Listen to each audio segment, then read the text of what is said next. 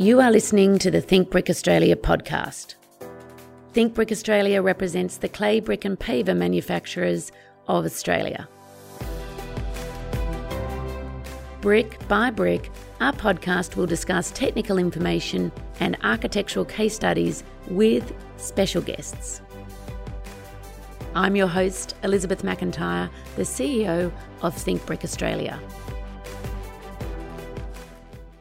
Well, on today's episode, I'm very excited to be allowed into this state of Queensland and also to see someone that is one of my favourite architects, but more importantly, has served on a jury, has been multiple high commendation achiever, as well as winner for a lot of our awards. Welcome, Stuart Vokes. Thank you. Thanks, Liz. Thanks for having me. We were just talking a little bit about quite the journey that we've had. It's probably reflecting how old we're both getting or how long we've known each other. But just on that, would you mind just sharing with us a little bit about your childhood and growing up? It's always a good place to start at the beginning. I grew up in Brisbane. I was born here. Mum and Dad had bought a kind of late 60s project home, which in a town like Brisbane means a hardwood-built, weatherboard-clad, elevated house. We couldn't call it a Queenslander because it didn't really fit the genre of that type of building, but built in the kind of Queensland way out of timber. And I was just telling the guys in the studio about this house that my first kind of relationship with brick was through this house. Even though it was timber built and clad in weatherboard, it did actually have that classic smooth face orange brick, the extruded brick from the 60s.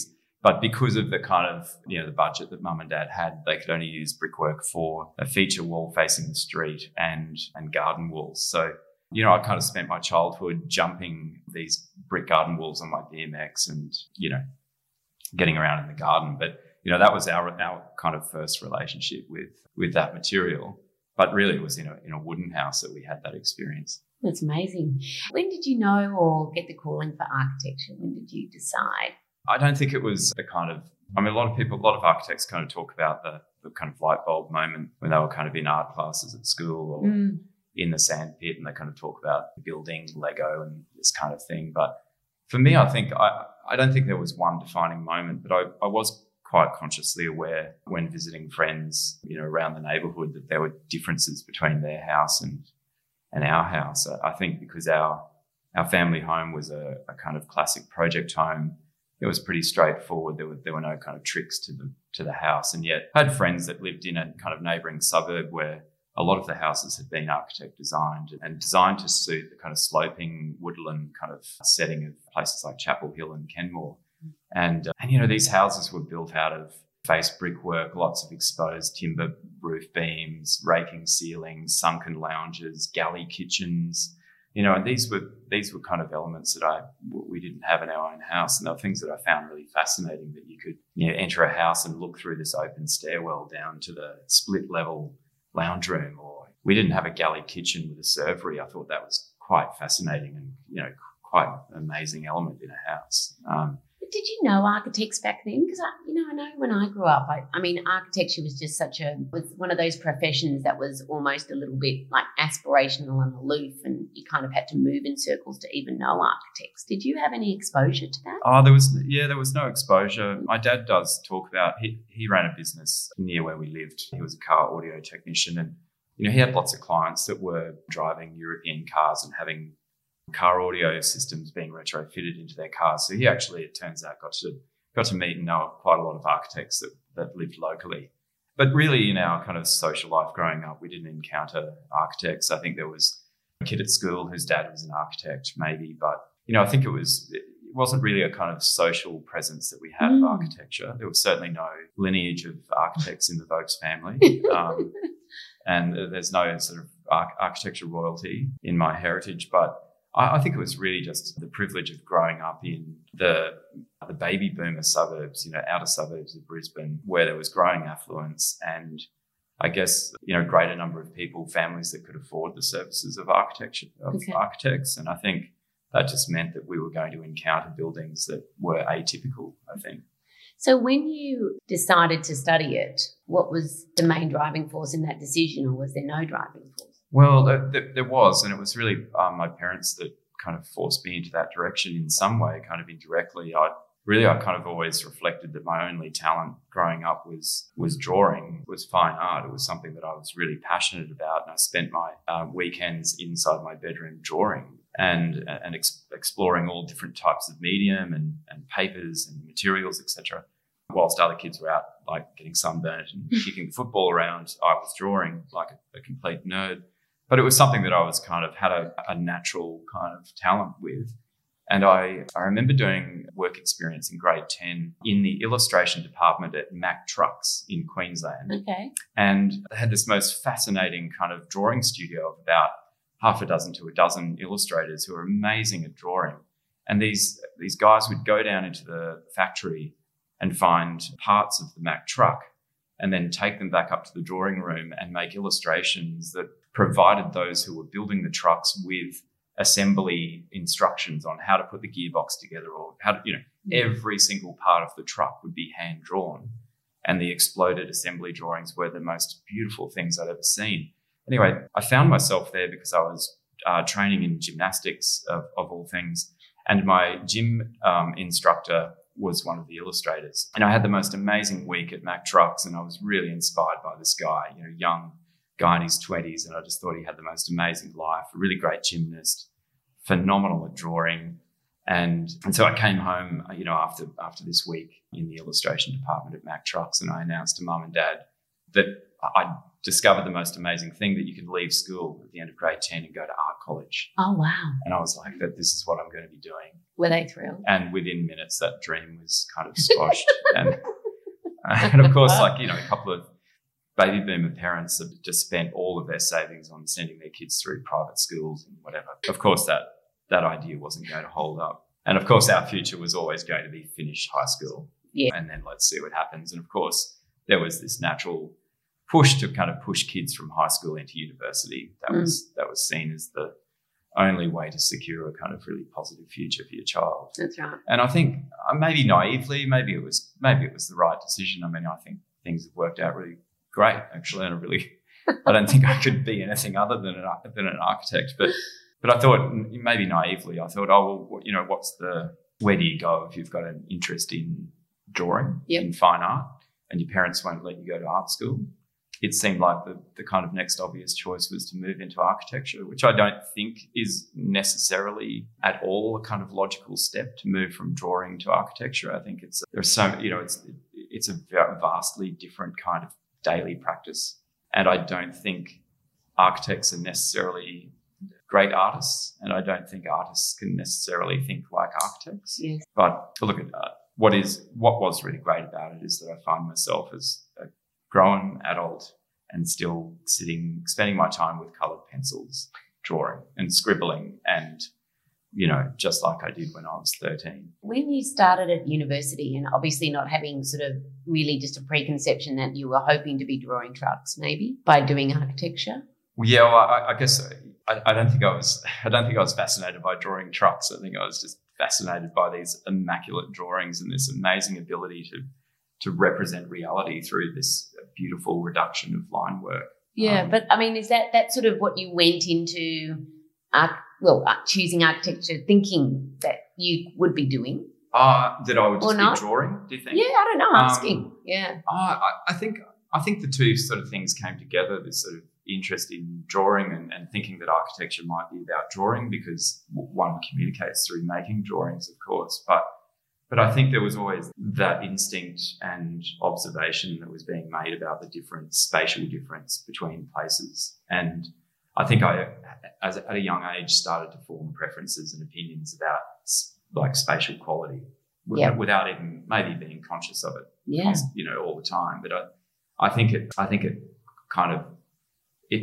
having that consciousness, I think, really shapes your personality, definitely shapes your preferences around, how you might just arrange your bedroom or where you like to go to dinner. It's not about food, it's actually about the quality of the dining space at the restaurant, or, all of those kinds of things. It really became all encompassing, to a point where it frustrates my wife that I would choose that, the 5 options that we could take between where we are at any given time and the drive home. I'll always choose the drive that's more scenic or more beautiful, even if it takes another 15 minutes to get home. It's like there's always been this kind of awareness and interest in the kind of spatial quality and the beauty of places, I think.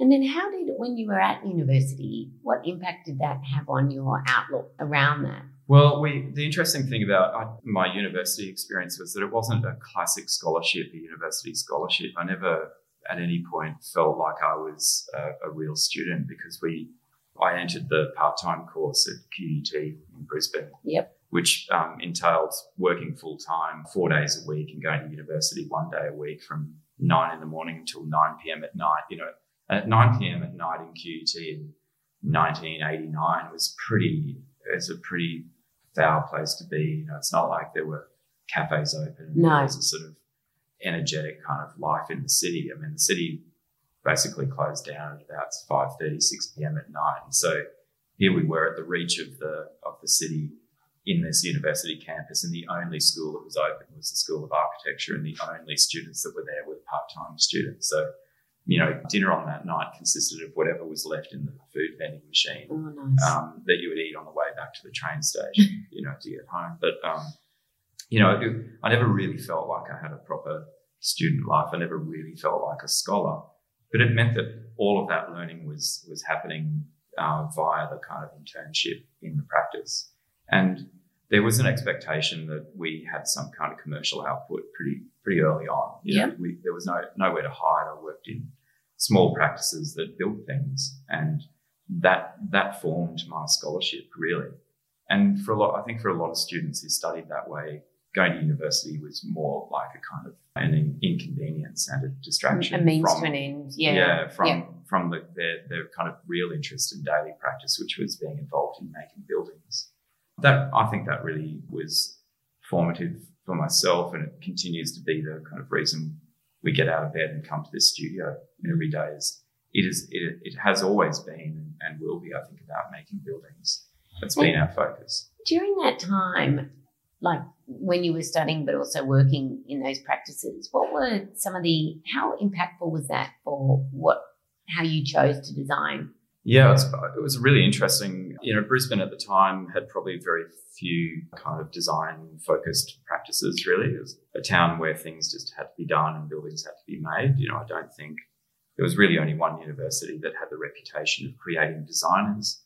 I didn't go to that university. I went to the university that created practitioners. That was their sort of strong reputation. And, you know, I think being exposed to just the kind of daily work meant that we're able to, I think I always was conscious that I wanted to strike a balance in my education and skill set that was about being an all-rounder, that I wanted to be recognised as a competent practitioner, you know, pragmatic, and develop a really sound, very good knowledge of how to build buildings and develop the rhetoric that you needed around the meeting table to sound competent. You know, that was pretty important.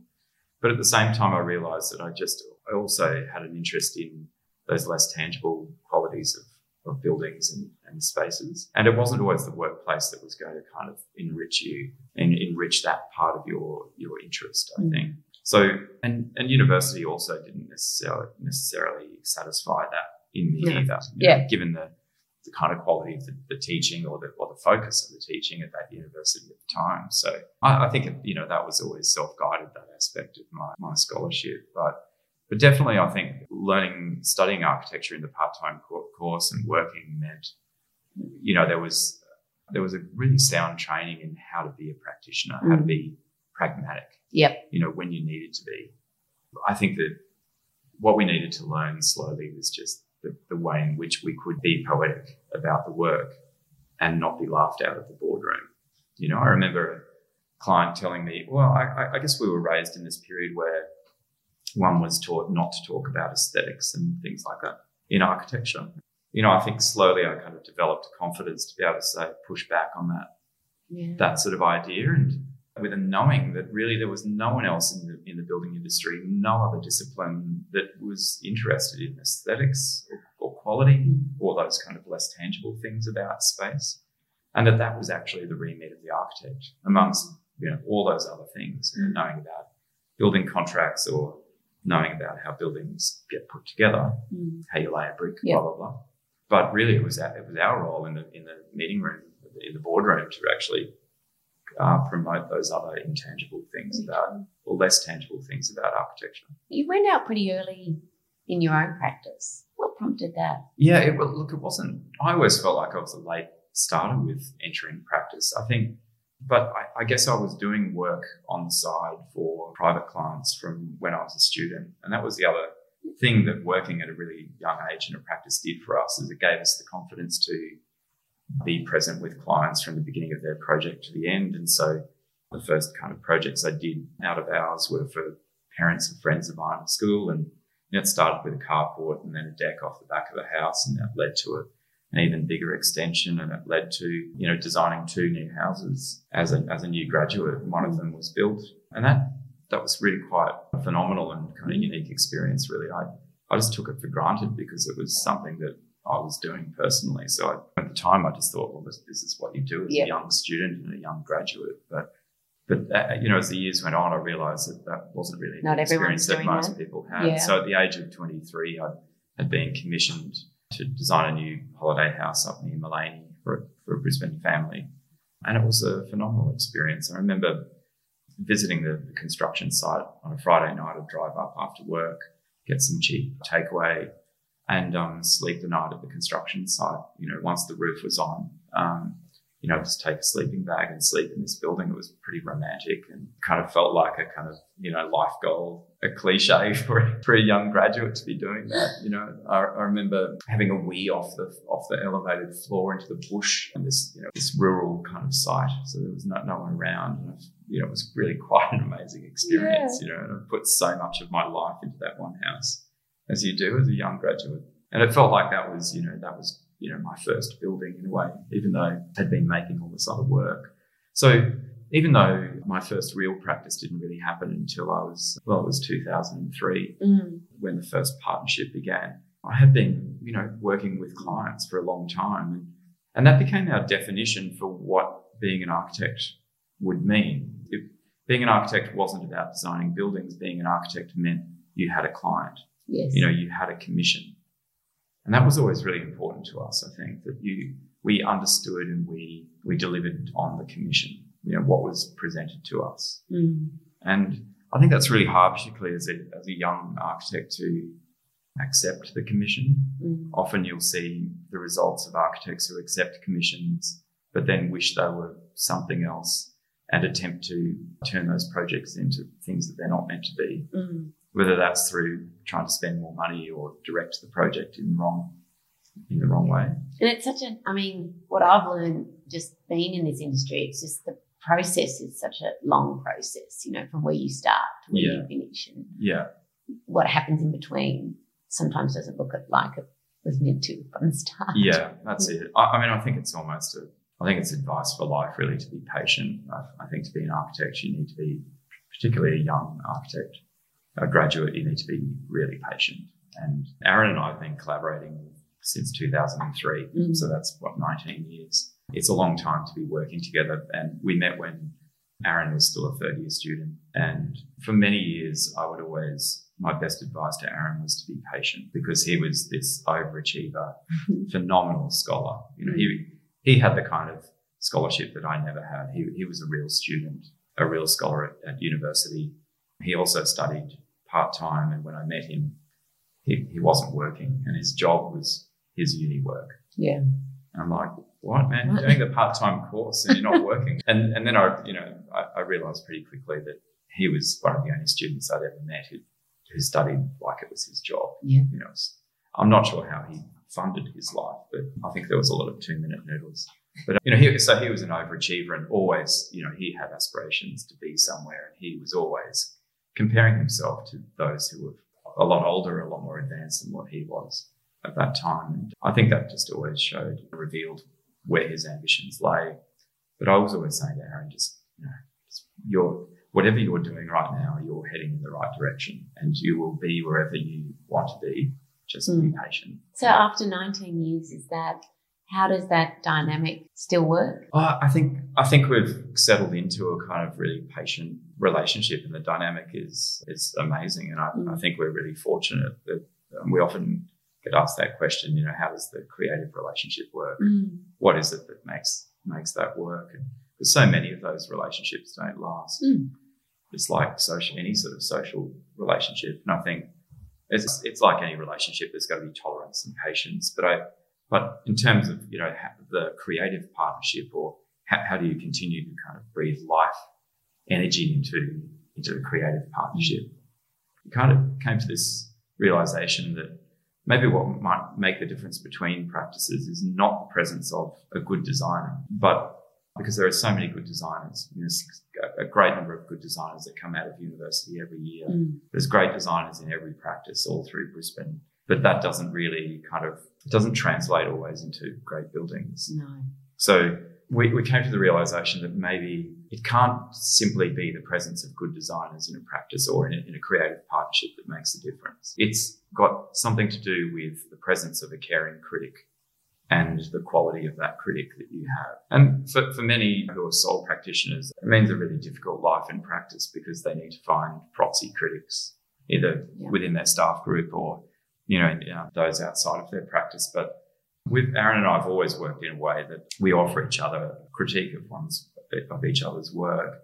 And I will always acknowledge that the work that I might drive directly is always better because of that critique that I receive from Aaron. Yes. The project is always something more. In moments where I start to kind of lose traction, he'll remind me to kind of, elevate my ambition or try to achieve something more out of the building. And I think that's what a caring critic does for you. Yeah. And the caring, how do you define what caring means, or a caring critic? It's someone who deeply understands you and your values and understands how you might make decisions. And so they are there with a caring hand to remind you of what it is that how it is that you make a decision, or what it is that you're striving for. Not just give you this sort of very impatient critique of your work and say, don't make the roof like that, make it like this, or forget the client, or don't worry about the budget, or that's a sort of very careless critic to have around you. It might sound really powerful in the moment, but it can lead you to trouble. I love that term, caring critic. We were just looking at a magazine that's actually 2008, I think it was, that magazine was produced. Yeah. That's how long you've been sort of designing with bricks, which is pretty radical for Brisbane, really, and particularly back then. Yeah. Why bricks for you? Yeah, that's a good question. I think definitely we were, beginning to kind of make buildings as young architects in a period where the local architecture scene was really focused on lightweight construction and the heroics of hardwood construction, how you put big lumps of timber together, and the poetics of fine timber work, battens and things that would filter light. And so there's a lot of great romance about that. And bricks were something that had been seen, I think, culturally as something distasteful in Queensland for a long time and in Brisbane. And I think we often thought that was really just the kind of results of there being very, very poorly kind of evolved culture around brickwork in a town like Brisbane that was predominantly timber built. Bricks were things that you might find in a little cottage or a Queenslander in the fireplace and the chimney of the fireplace only. And that was it. And then slowly over time, the families that owned those buildings that needed to run maintenance on them might replace a timber stump with a brick stump, or decided they needed a pathway out to the incinerator and build the incinerator out of bricks, and a pathway out of leftover bricks that were taken from the building site of the brick house next door, or. So interestingly, we, in the early days, from 2003, we found ourselves spending a lot of time in the backyards in inner suburbia, taking photographs of projects that we'd, received commissions to work on. And we kind of stood back and realized that what we were documenting was not always just simply the building, but we were documenting the setting, and that the setting was often peppered with pieces of DIY brickwork.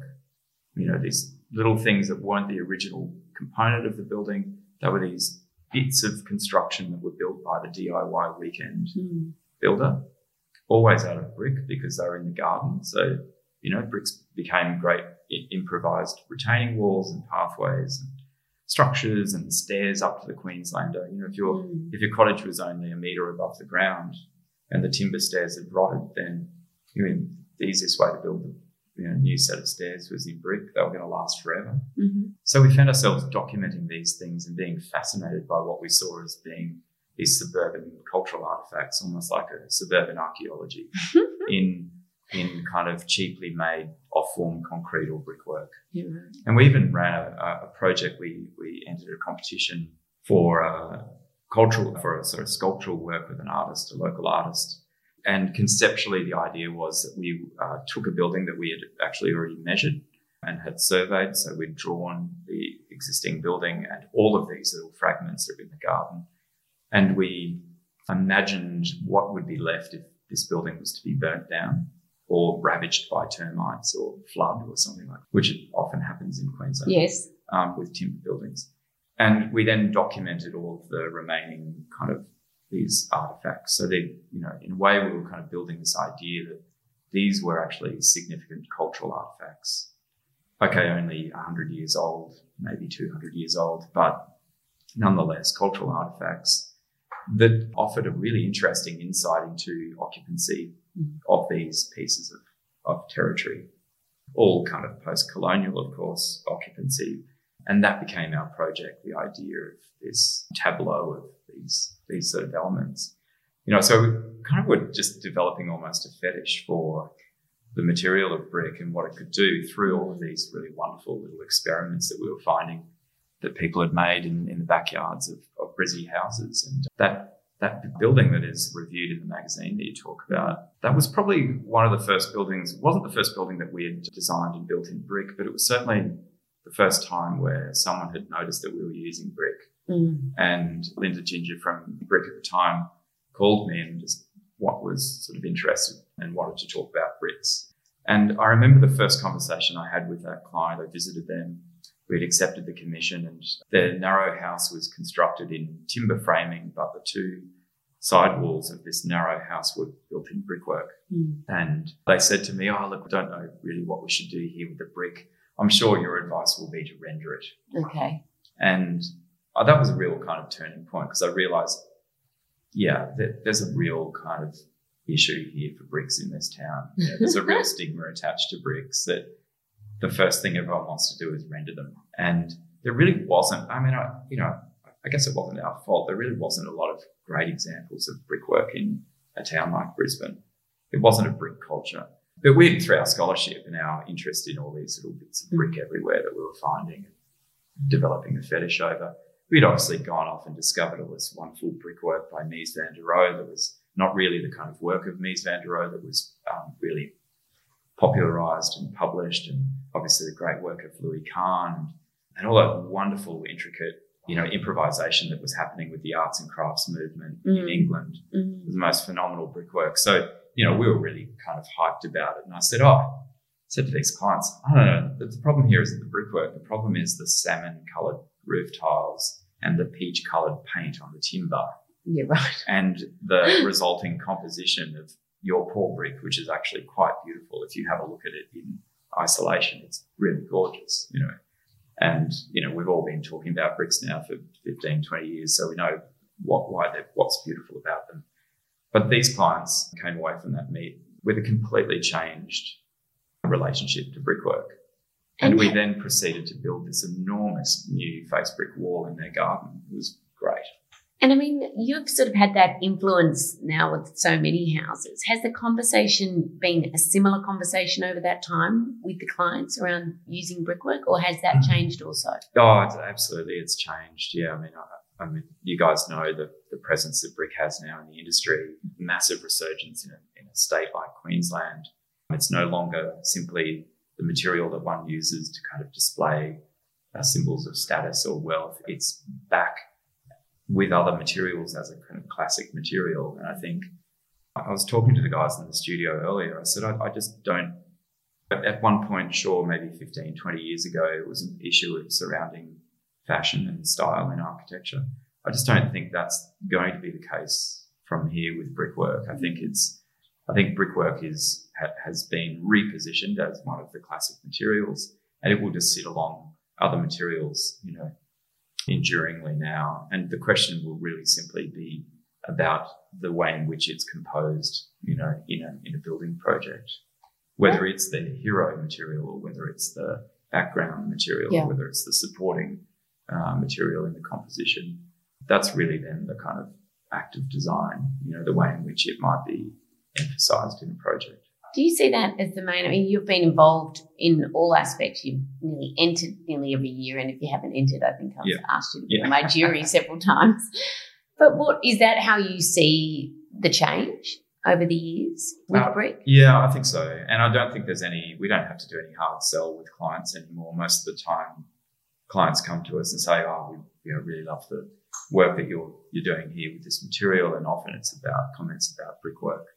And so there's no hard sell that we have to do like so many years ago in Indooroopilly with that client. There's no shock that we might build in face brickwork. There's an expectation, that we're going to build in brick.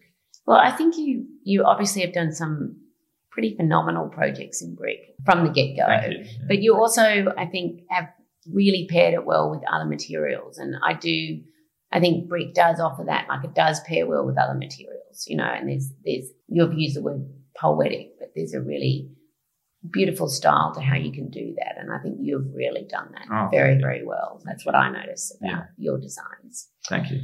So thank you for everything that you've done for the industry, and you're always so generous with your time for me and the industry. So thank you for that. We love to talk about the works. We will go to these rapid fire questions now. Reading the news, a newspaper or online? Online news. Handwriting or typing? Handwriting. For sketching ideas and concepts, would you use a pencil, pen or an e-pen? A coloured pencil. Do you like to read books or listen to audiobooks? Read books. What's important to you, style or substance? Style. Substance. Oh, that's really hard, that one. And my friends hate me for it, but I always say every decision in life is really what sits behind that is beauty. And everyone gets offended because everyone wants to have some opinion about, no one can pass judgment on beauty because, it's subjective. And I'm like, no, forget that argument. It's about pleasure and beauty. Coffee or tea? Coffee, tea, but I drink too much coffee. Yeah. TV shows or movies? It's TV shows recently. TV series. Antique or brand new? Antique. Call or text? Call. Travel back in time or into the future? Back in time. Exterior or interior? Interior. Video games or board games? Board games. Form or function? Form. Complex or simple with relation to design? Simple. Stuart Vokes, thank you very, very much again for everything that you've done. Great question. For also just your beautiful work that you've done here for Brick and design. Yeah. Thank you. Thanks for having us.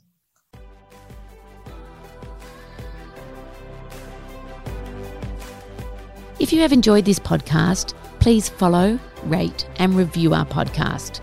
We are always looking for new ways to think brick. If you have an idea of what you'd like to hear about, there's a link in our show notes to let us know.